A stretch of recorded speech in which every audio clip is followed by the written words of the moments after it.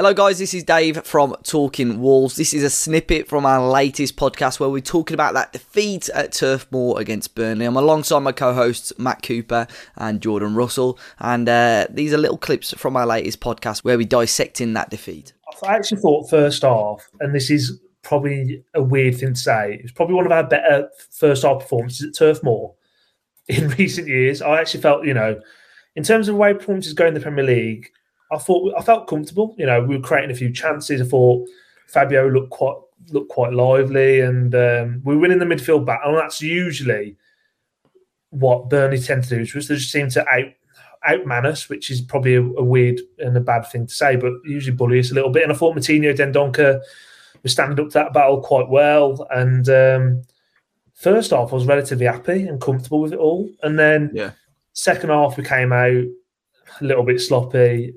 I don't think there was much in the game. And then as soon as we would go 1-0 down, it's just game over with us, isn't it? It's just this year. I think we won 3 points from losing positions all year, and that was that Villa turnaround in the last 10 minutes. And yeah, I know we'll get into a bit more detail, but there's a lot of questions to be asked of this current squad for me. You've got to almost look at it, haven't you? Like you've just said there, there's only been one game this season where we've gone behind and we've managed to get something from the game, and that was the Villa game where we were absolutely awful for 80 minutes. But Dave, what do you think? What do you think the problem is? Do you think that when it really comes down to it, when the going gets tough, this team just doesn't get going, does it? Yeah, I think, like you said, we spoke about it a little bit in the last episode, just in terms of lack of grit and lack of fight sometimes. Like George said, I thought the first half, it was just wave after wave of Wolves attacks, wasn't it? Burnley were clearing the ball and Bolly was winning literally everything. And, it was just almost a matter of time. I think if we played that first half for another 5-10 minutes, we may well have found, the back of the net. And I don't know what switched. I don't think Burnley changed their approach as such. I think we just almost, just went a little bit more negative and started sitting deeper ourselves when we really didn't need to. Again, this is the case of, such a big chance for Wolves. Burnley not having Cornet in their squad. A little bit like Leeds earlier in the season. We played them with a number of players missing and dropped points there. Despite having the advantage in that game. It's happened 3 or 4 times this season. And you know what? If we actually just had the right approach in 2 or 3 of these games, look where we'd be in the league. I saw a league table earlier on. From the 1st of January, Wolves are actually 5th in the Premier League.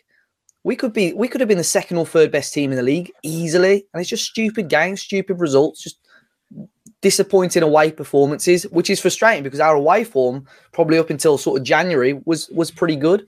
But yeah, no fight, and it's frustrating. I know we'll talk about transfer rumours and stuff later on, but yeah, it sounds harsh saying something needs to change, but it kind of does. There definitely needs to be some sort of personnel change in the squad.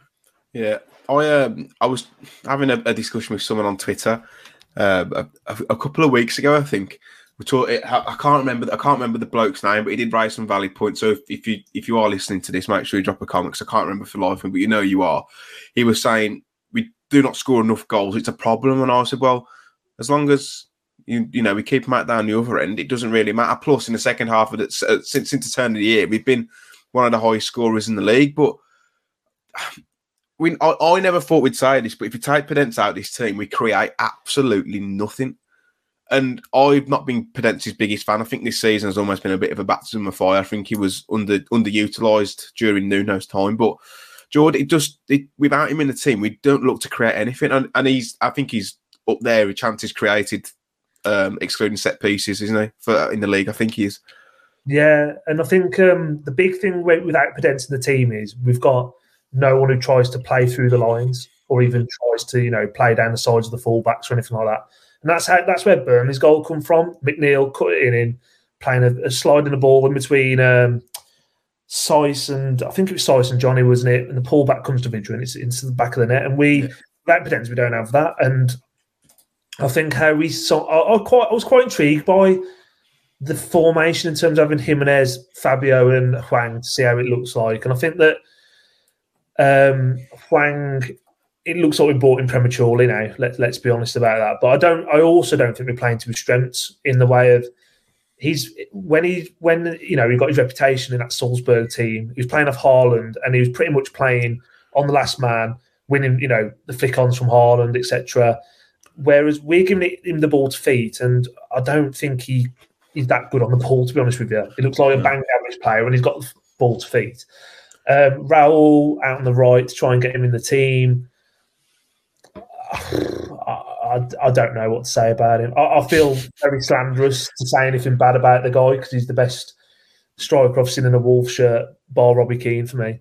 Yeah, I know. That's a whole debate for another podcast, isn't it? Best striker I've seen since Derek Dougan.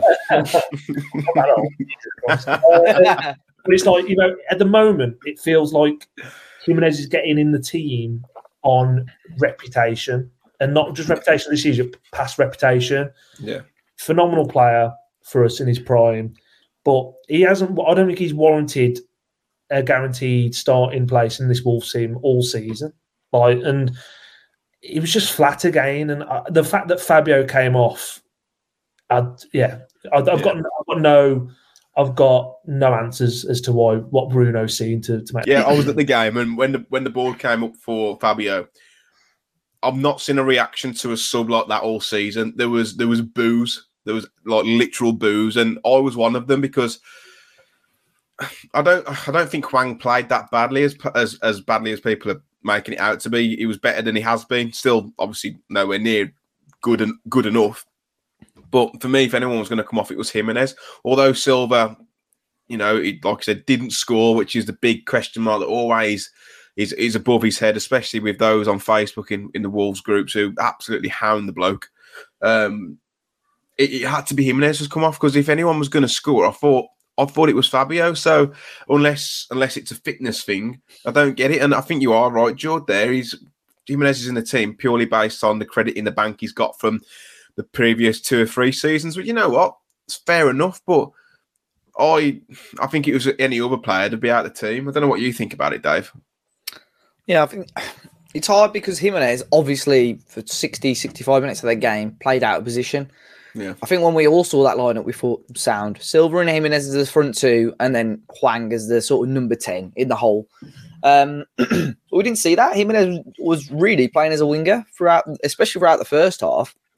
When we had the front foot, I thought that Jimenez, if he drifted a little bit more centrally with Silva, tried some sort of, quick 1-2s and so on, we were in. Thought Semedo picked up some nice positions as well. So yeah, it was frustrating. I think you're right. I know there's a lot of people. There's some people that are in our comments or speak to us and say, "Yeah, I agree with you about Fabio Silva," and then there's others that say, "I can't understand why you're backing Fabio Silva." I think at the moment he's still such a Marmite player, and I think he's still got a long way to go. I'm not a big fan of Hwang. I've said that since, especially since January, since we triggered the clause. I just thought it was way too early. I don't know with Hwang. I think George's right in regards to he's a player that, as mad as it sounds, he's a footballer that he can't really play football as such. He has to run onto the ball and so on. You think about his goals, the 2 against Newcastle especially, were 2 great through balls from Jimenez, which he ran onto, took a couple of touches and put the ball in the back of the net. But as a player, I think with Bruno, he's almost, at times, he wants to play football. He wants to get the ball on the ground and knock it about. And I don't think Hwang's the right player to do it. If you put him on the last man to run onto things and sound, because that worked with Adama as well. So many times he got a lot of stick. The last 2 weeks of his Wolves career, he scored the goal against Southampton when he was on the last man, and he scored the goal against Brentford, which was disallowed where he was on the last man. Start putting Hwang there.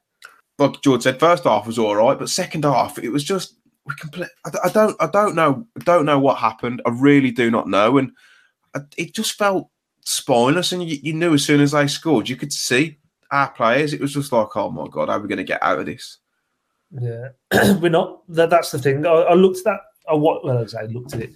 I watched it, and there's been so many times this season where, you can look back, since we've been back in the Premier League, and again, it feels really harsh to say about the amount of times we chuck it and we just bottle games and big moments. We don't win big games. The only big game we've won in the last 3 years, or it's at least felt like, is Man United in the quarterfinal of the Cup. Every time it's a big game, we fold. We completely fold under it. And that team on Sunday, you look at it, with bar Connor Cody, there's no leaders on that pitch. Like, you know, and I know people might point to Moutinho. He's a great player. He leads by example. I wouldn't say he's a leader. He's not going to get anyone by the scruff of the neck and, you know, show that passion, as people would call it. Passion. There's some fight and passion. It's like there's no one. Any time we go one down, we just look like we feel sorry for ourselves. No one takes a game by the scruff of the neck. That's not about clattering someone. It's just someone just trying to do something a little bit different to change the game. And you know, we bring on Neto, and I think for me, you can see Neto's been rushed back because of Europe was on the cards, I think, personally, and Adama's gone. And I think he's miles off it, like you mentioned already. If we end up losing Saturday and we, you know, that gap for Europe gets even bigger, I just wouldn't even put him in the squad for the rest of the season. I'll just say, look, have yourself a bit of a break, have a pre-season, because he's nowhere near it. And I think when we went 1-0 down, I can't even remember us having like a spell in the game where they're under pressure, Burnley. It was the most comfortable 1-0. Yeah. For a team that are under pressure, fighting and scrapping for their lives, we made it so easy. We just roll over and got our bellies tickled. It's not good enough for me. We're having a really good season. I thought top 10 at the start of the season would be a good season. Look how great it could have been. You got this Burnley game, Newcastle, the 2 Arsenal games. Leeds at home, Leeds away. Like we could. There's no reason why we couldn't be like 5th this season. Yeah. No doubt, easy. And it's just we've been saying all season, and predominantly after each window, we hope this isn't going to be what could have been season. Unfortunately, that's the way it seems to be unraveling, which is frustrating. And it hasn't really been backed. And these aren't his players. So guys, thanks for listening. You can find the Talking Wolves podcast on all popular podcast apps and platforms, and on our YouTube channel where you can watch a video version of the podcast too. Thank you so much for listening, and see you next time.